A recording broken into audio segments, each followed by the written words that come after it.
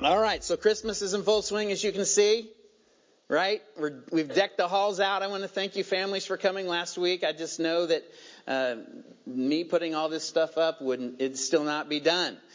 So thank you. You guys have skills. Now, some of you have some excellent skills. I don't know if you saw the Christmas tree outside, but our kids went above and beyond, as you can see there, decking out our Christmas tree outside.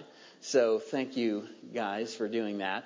We're just glad it wasn't raining, So anyway, we're so glad that we have people who can decorate around here. So I know you're busy. Busy.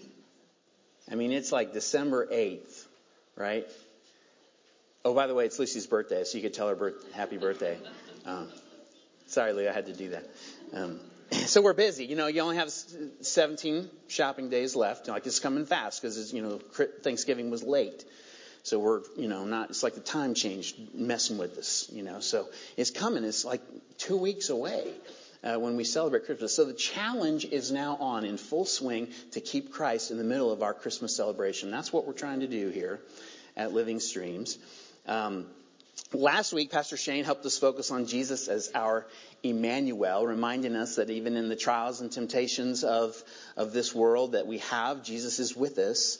And, when we celebrate Christmas, that name, Emmanuel, takes on special significance as we look at the manger with the baby. God is with us. He's right there.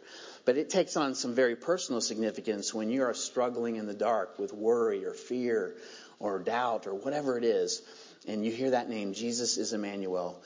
He is God with us. He is with you no matter what is going on in your life today. And that's a very comforting thing, brings hope. Well, today I wanted us to look at Jesus as the bread of life. Now, I realize that the bread of life does not necessarily shout out Christmas to you. And I also realize that our relationship with bread these days has kind of, been strained, as many of us try to skip out on bread. So I got a little bit of work to do to connect the dots between our relationship with Jesus and our relationship with bread and how that's going to help us keep Christ in Christmas. So let me get to work. Do you know that bread is one of the oldest foods known to man? Did you know that? It comes up in the Bible in Genesis chapter 3. Verse 19, God is cursing man for his disobedience in the garden. And he says to Adam and Eve, he says, by the sweat of your face, you will eat your bread. Do you think that Adam and Eve knew what bread was? I was wondering about that, because if they didn't, then bread was God's idea. And he somewhere passed the recipe down to us. I mean, who was it? Who was the first person to think about, maybe I should take this grain and smash it up into powder and add some water and put it by the fire? Who thought of that? Well, somebody did, because God passed it down to them. And that bread would be a lot healthier for us than the bread we get to eat today. I know that. So, I've always thought that since bread is one of the oldest foods known to man, since it's been around since the beginning, I, as a 21st century man, ought to be able to make it. I've always thought that. And so I decided last Monday to take this occasion of preaching on the bread of life to try and make my first loaves of bread. And so I found this recipe called Amish white bread. So how can you go wrong with Amish anything? And I'm gonna make this. Somebody makes it for their family every Christmas. And so in it, there's flour, water, sugar, yeast, oil, salt. That's it. So I put all that in a bowl, and I got that. And I covered it up for about 30 minutes. And then I had double that, and I got it in there, which I thought was pretty stinking cool. So then I took it from there, and I put it in the oven, and I got that. Yeah. And I'm telling you, I am on the edge of sin with pride over that bread. I mean, I ran it upstairs and I showed the kids, hey, look at what I just did. First try. I would have some for you to eat this morning, but the kids ate it all. So I don't. Well, so often we are passing on the bread before the meal to get to the main course, right? I mean, we are eating burgers without buns. We are skipping the sweet rolls at the office. We are keeping bread off of our tables to avoid those dreaded carbs. But this morning there's one type of bread that I want to encourage you to eat as much of as you possibly can, and that is the bread of life. Because it is that bread that will change your life, and not to mention your Christmas. So let's read in John chapter 6 some verses there about the bread of life. John chapter 6 verses 22 to 40. On the next day, the crowd that remained on the other side of the sea saw that there had been only one boat there, and that Jesus had not entered the boat with his disciples, but that his disciples had gone away alone. Other boats from Tiberias came near the place where they had eaten the bread after the Lord had given thanks. So when the crowd saw that Jesus was not there, nor his disciples, they themselves got into the boats and went to Capernaum seeking Jesus. When they found him on the other side of the sea, they said to him, "Rabbi, when did you come here?" Jesus answered them, "Truly, truly, I say to you, you aren't seeking me not because you saw signs, but because you ate your fill of the loaves. Do not work for the food that perishes, but for the food that endures to eternal life, which the Son of Man will give to you. For on him God the Father has set his seal." Then they said to him, "What must we do to be doing the works of God?" Jesus answered them, "This is the work of God, that you believe in him whom he has sent." So they said to him, "Then what sign do you do that we may see and believe you? What work do you perform? Our fathers ate the manna in the wilderness, as it is written, he gave them bread from heaven to eat." Jesus then said to them, "Truly, truly, I say to you, it was not Moses who gave you the bread from heaven, but my Father gives you the true bread from heaven. For the bread of God is he who comes down from heaven and gives life to the world." They said to him, "Sir, give us this bread always." Jesus said to them, "I am the bread of life. Whoever comes to me shall not hunger, and whoever believes in me shall never thirst. But I said to you that you have seen me, and you yet do not believe. All that the Father gives me will come to me, and whoever comes to me I will never cast out.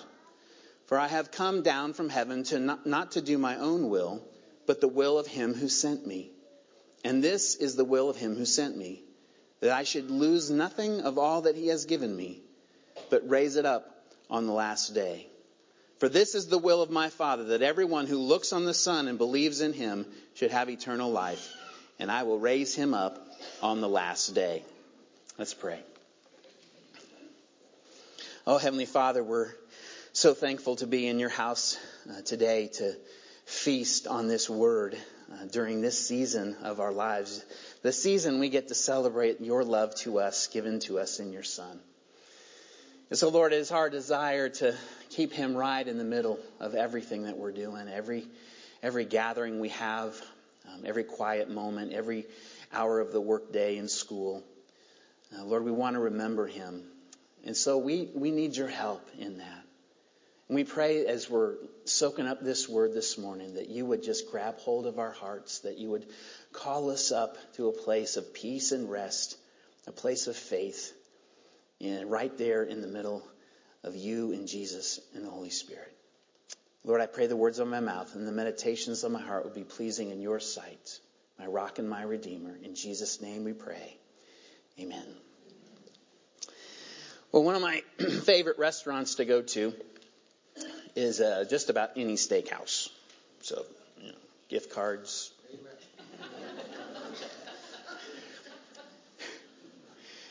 And you know that at just about at any steakhouse, they serve you bread before the meal. And about 90% of the time, I refrain from eating the bread because I know that in a few minutes they're going to bring me this slab of meat, which is the reason why I came to the steakhouse in the first place. But can you imagine going to the steakhouse and just feasting on the bread? A waiter, could you bring us another loaf of bread? Another one? And another one? I mean, can you imagine sitting there? That's what Jesus wants us to do. And he wants us to feast on the bread. So here we got just John chapter 6, and you got this crowd. We're jumping into the middle of something here. This crowd here, they had just sat down to an all-you-can-eat bread and fish buffet out in the wilderness. They'd never seen anything like it. Upwards of 10,000 people were there, and Jesus broke some bread that he had on hand, a little boy's lunch. He took it, broke it, asked God to bless it. He distributed it to everybody. They ate their fill. They filled up on bread and fish. Everybody was stuffed. So they knew Jesus was somebody special. In fact, the only reason they were out there in the wilderness in the first place was because they had seen him doing miracles, and they had an appetite for more. So after they stuff themselves with all these carbs and a little bit of protein, they get tired, they go to sleep. They had seen the disciples take off in the only boat that they had. They wake up in the morning, and Jesus is gone. They can't find him anywhere. So they go on this search for him, and they can't find him. So the disciples are gone, their boat's gone.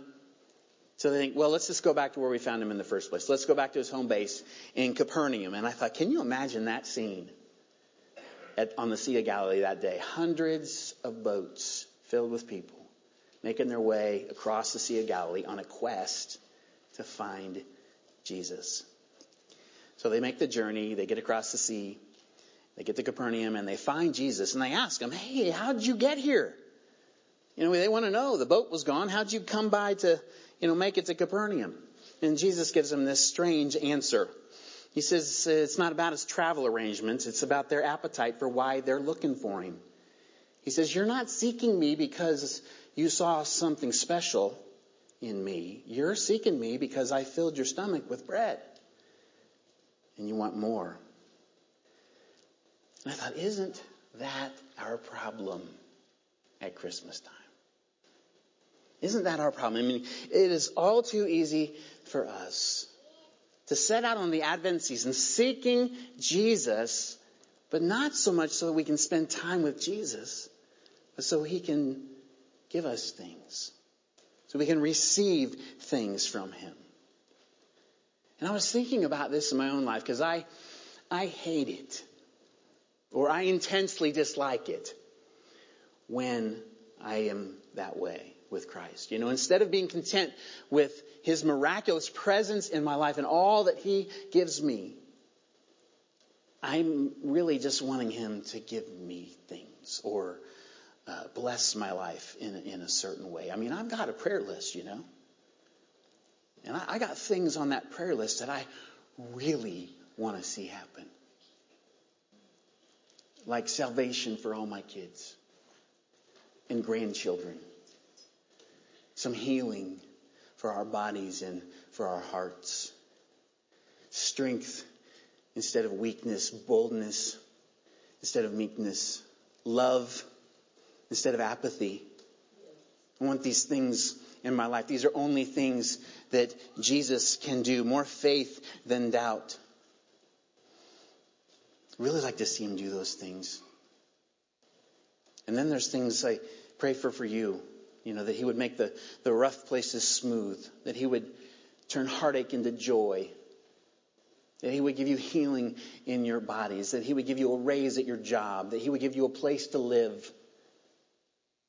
That he would make the trials go away.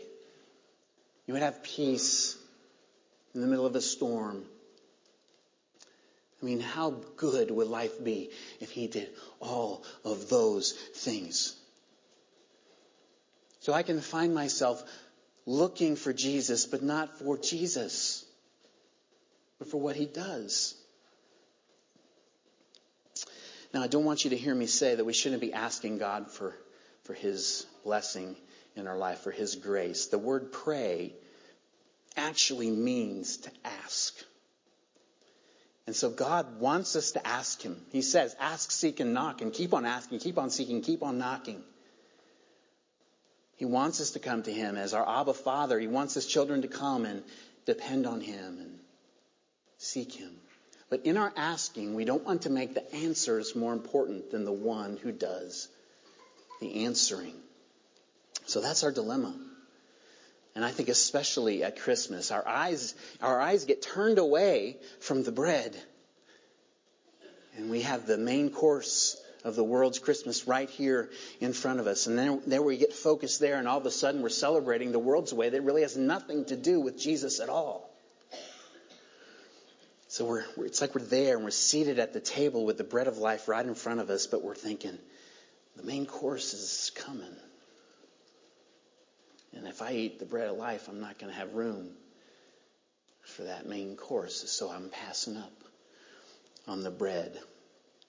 Now the next words from Jesus' mouth point us to a different kind of feast. He says, don't work so hard for the food that has an expiration date. Work hard, put your labor in, your effort into having that food that doesn't expire, that eternal life that the Son of Man can give you. The Heavenly Father has put His approval on Him. He is the one who can give it to you. So in other words, stop passing up on the bread of life in your life. Feast on it. And you won't even miss the main course. When it gets served up, you're already going to be satisfied. I mean, can you imagine a Christmas without presents?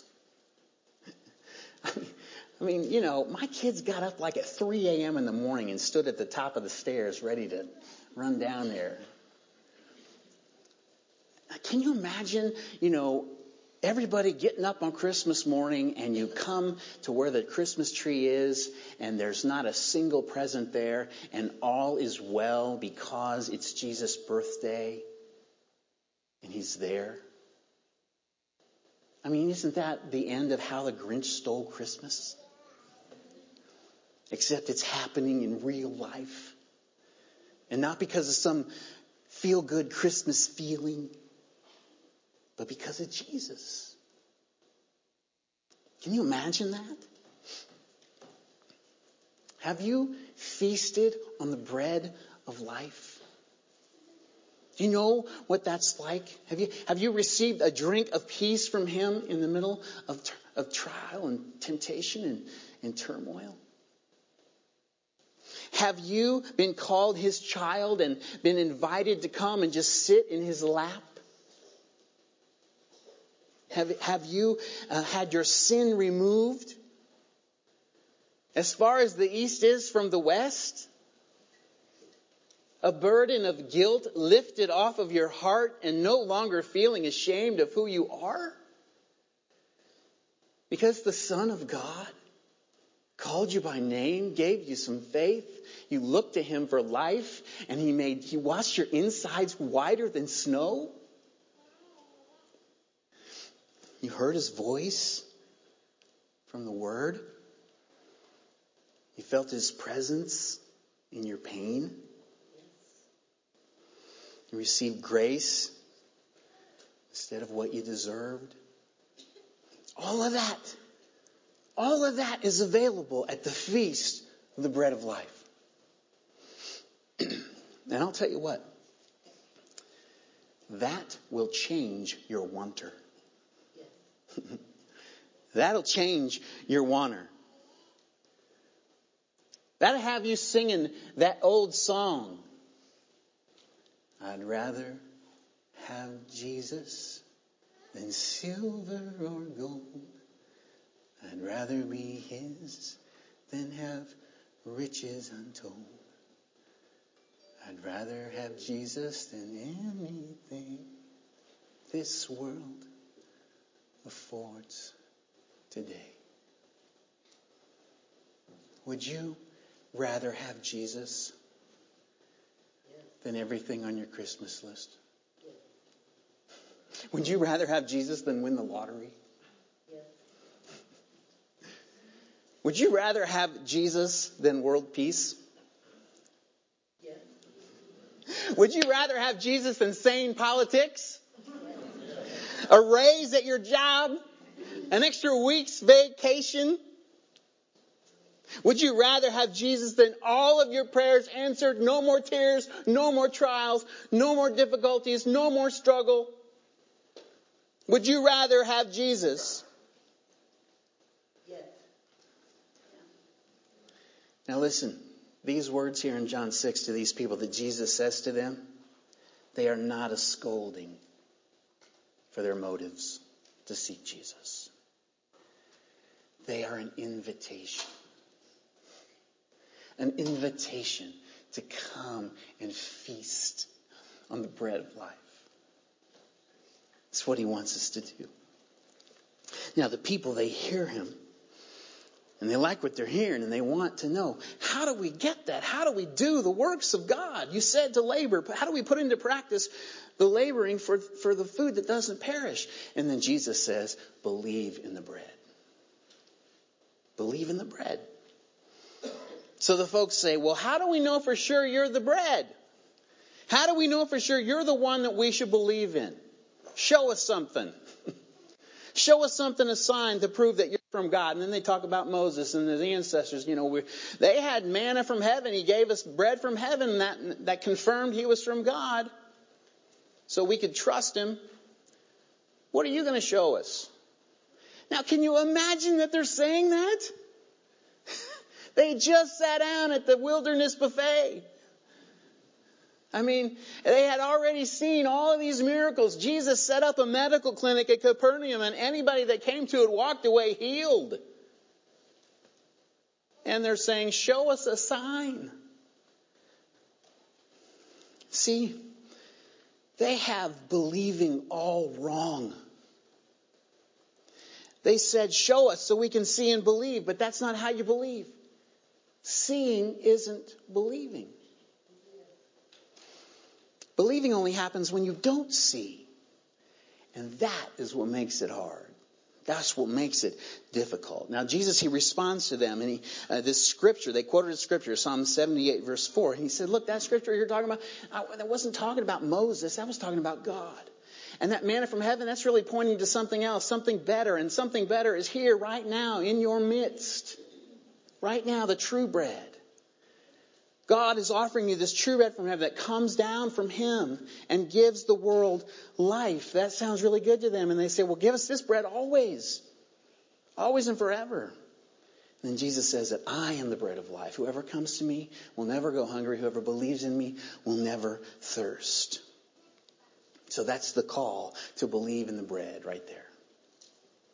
The call to believe in the bread. To go beyond the mere religious activity that we learned growing up with our parents taking us to church, and step into this living relationship with Jesus where we are daily depending on him for fundamental needs like hunger and thirst.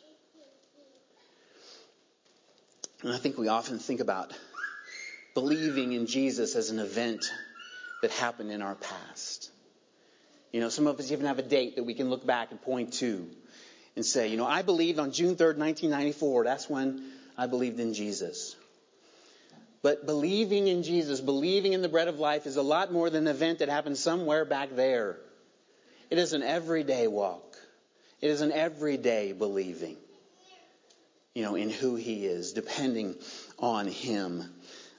So there's a definite beginning to believing, but there is no end to it while we walk this earth. Not until our faith is sight when we see him. When we see him and we're standing in his presence. There is no ending to our believing here. So everything we do is revolving around believing in the bread of life. We get baptized because we believe. So we pray because we believe. We give because we believe. We forgive because we believe. We go because we believe. We take the Lord's Supper because we believe. We sing, we serve, we gather, we hope, we worship, we obey, serve, sacrifice, submit, all because, I should also say, we love. All because we're believing. We're believing. Is that the kind of believing you're doing? The bread of life is life because he gives life to the world through our believing. We're the means that it comes. We have the message to point people to Christ. We have a mercy. We're a mercy conduit. We shed grace and hope and light and love on people wherever we go. Because of our believing. sounds pretty good, until our faith gets called to move our feet. And so in a book called Beyond Jabez, Bruce Wilkinson, he shares the story of an African woman who exercised her faith in believing that God could provide for her. She lived in this tiny mud hut in Swaziland, Africa, and she had taken on the responsibility of caring for 56 orphans. And so she's out there, and this small group of volunteers had arrived in Swaziland to plant gardens for the people in the community there. And so on their last day of their visit, they go to her tiny home, and they see all these kids surrounding this tiny mud hut, and they notice that there's a bunch of little gardens that have been dug up, but weirdly nothing growing in them. And so they ask, the kids, hey, what's up with the gardens? And they said, well, last night our mom told us that we needed to wake up and dig some gardens around our hut. But we didn't know why, because we don't have any money. We don't have anything to plant in them. And she told us that she prayed to God that He would send someone to help us plant our gardens, and we needed to be ready for them to come. Amen. And so this group of volunteers shows up with hundreds of ready-to-plant seedlings for their gardens. God sent this team to one African woman, one of His servants, who asked Him for help. That is what believing in the bread looks like. Digging your garden when you don't have any plants or way to get plants because you asked the bread to send them. Plowing your fields, get them ready for rain during drought because you asked the bread to send the rain. Filling out a faith promise card when there is no budget to give. Starting a second service at your church, believing God's going to send the people. Talking to a neighbor about the true meaning of Christmas because they're just missing it. All of that. Continuing to wait on the Lord for Him to come through when circumstances are saying He's not going to come through. Trusting God's word is true, and about what it says, like 1 Thessalonians 5:24, He who calls you is faithful, and He will do it. Continuing to be faithful to God, even when it seems like He is not being faithful to you. That is believing in the bread. Do you know this kind of believing? Do you know it? Now here's the thing. Your eyes, your ears, your feelings will keep you from this kind of believing. They will tell you that the main course is coming. Skip the bread. They will tell you there's no way that what you need to have happen can happen. It is impossible. Your eyes, your ears, your feelings will tell you God isn't there, or God doesn't care, or God isn't able. But Jesus will tell you something different. He tells you, believe in me, the bread of life, and you will have what you need, and you will be satisfied. I was reading that and I was like, man, this is the moment the innkeeper walks out of the inn that's keeping him so busy with life, and he looks up and he sees a star that he never has seen before, and God whispers to his heart, calling him to believe. That's the moment we're in right here. He's calling us, inviting us to believe in the bread of life. What is the kind of believing that you need to do today? Is there a step of faith that He would call you to do today to believe in Him? Well, you know that the Christmas season is the season that we celebrate many miracles, right? What did the angel say to Mary? With God, all things are possible. How can you believe in that today? How can you believe in the bread of life? Now, I know that Christmas time can really zap you of your energy. And I know that life can make Christmas time a time that you just want to skip. Let's get to the new year. You find yourself here this morning and you're just tired. You're worn out from believing. You're just worn out. You're finding it hard to struggle to get up to do another difficult day. You're working hard. You're working hard to keep it up. Keep up appearances. Keep up your Christian witness. Keep serving. Keep singing. Giving. Sacrificing. Obeying. Parenting. Marriaging. Working hard. I just made a word up. And that doesn't mention all the shopping, baking, and planning for next year. Listen, Jesus promised you something you need to hear next. Your heart needs to hear this, because it's going to give you room to rest in the bread. So the people, they want another sign so they can believe. And Jesus says, look, I've already given you signs, but you still don't believe. And then he says this, all that God has given me will come to me, and whoever comes to me, I will not turn away. Can you remember the first steps you took to come to Jesus? Can you remember those? You wouldn't have taken them if God wasn't drawing you. If God didn't get your attention with a star or whatever it was. It looked like something like that, a hunger for something more than this world. A sorrow over your sin.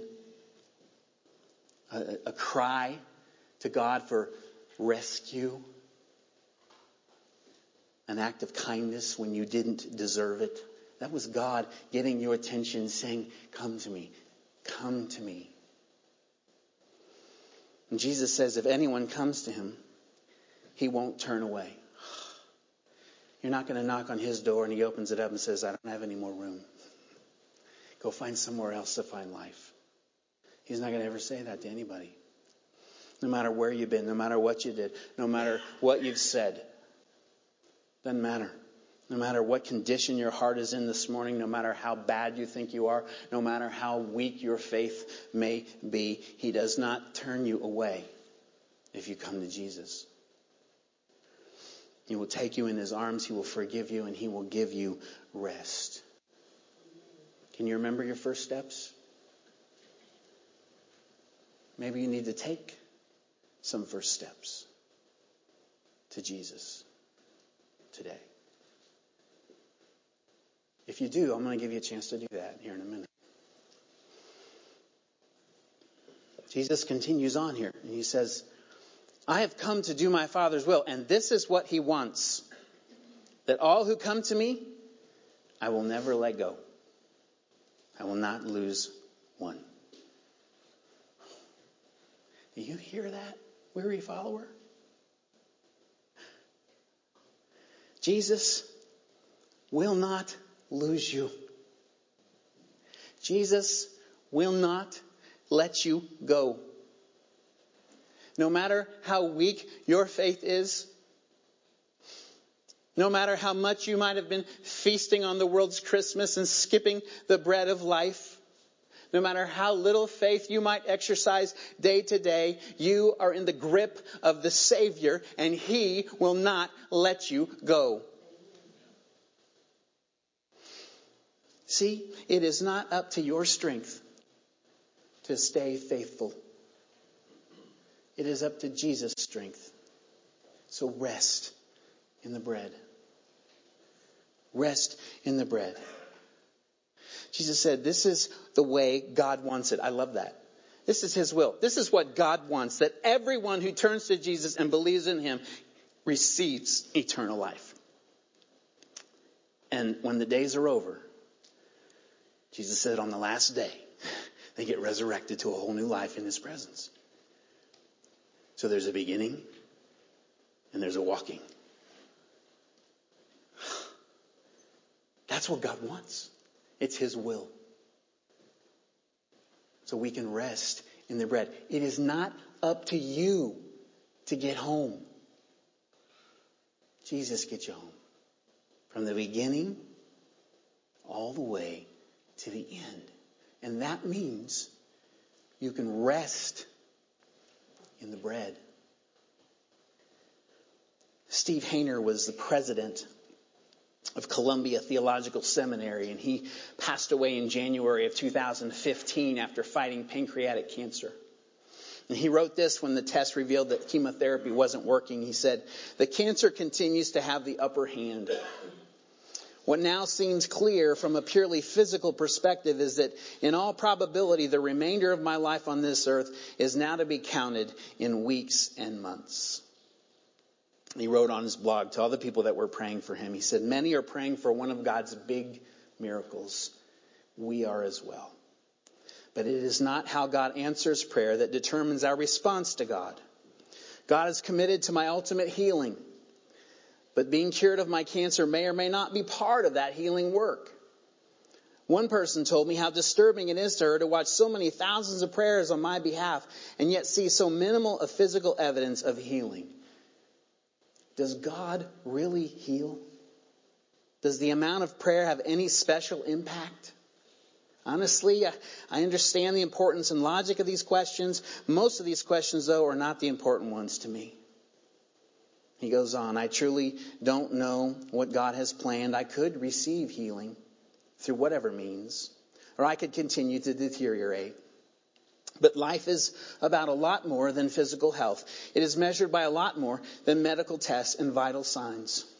More important than the more particular aspects of God's work with us is God's overall presence with us, nourishing, equipping, transforming, empowering, and sustaining us for whatever might be God's call to my life today."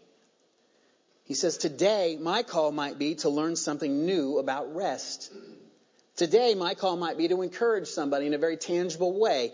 Today, my call might be to learn something new about patience and endurance and identifying with those who suffer. Today, my call might be to mull through an insight about God's truth or character. And he closed his writings with a quote from E.E. Cummings. He says, "I thank you, God, for this amazing day." I thought, you know something? God is calling today. He's given us this day as a gift, and you're here, and he is calling you today. What is he calling you to do? What is he calling? Do you need to turn away from the world's main course of Christmas and feast on the bread of life? It's easy to get off focus. So easy. Is he calling you to feast today?